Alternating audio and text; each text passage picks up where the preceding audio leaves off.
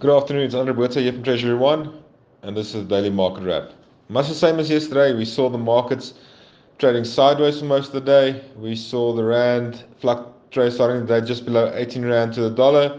It's currently trading at 18.05 against the dollar. It reached a high of 18.15.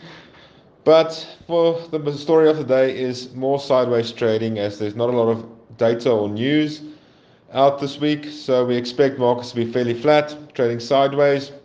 We've also seen the dollar losing a little bit of ground, and that could just echo the sentiment of a data-less week and no real important data out this week to move markets. It also gives the markets a bit of a reprieve that we don't have the dollar strength of the last couple of weeks, and the market is taking stock and readjusting itself before the next round of important data comes along later on in the month.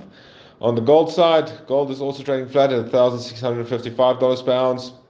And the interesting one is Brent Crude oil that has lost a bit of ground. It's currently trading at $91 per barrel after starting the day at $94 a barrel. So with oil going down, there's probably some recession talk in the market, but we have to watch that closely if that affects some FX in the future. That's my story for the day. Speak to you again next week. Goodbye.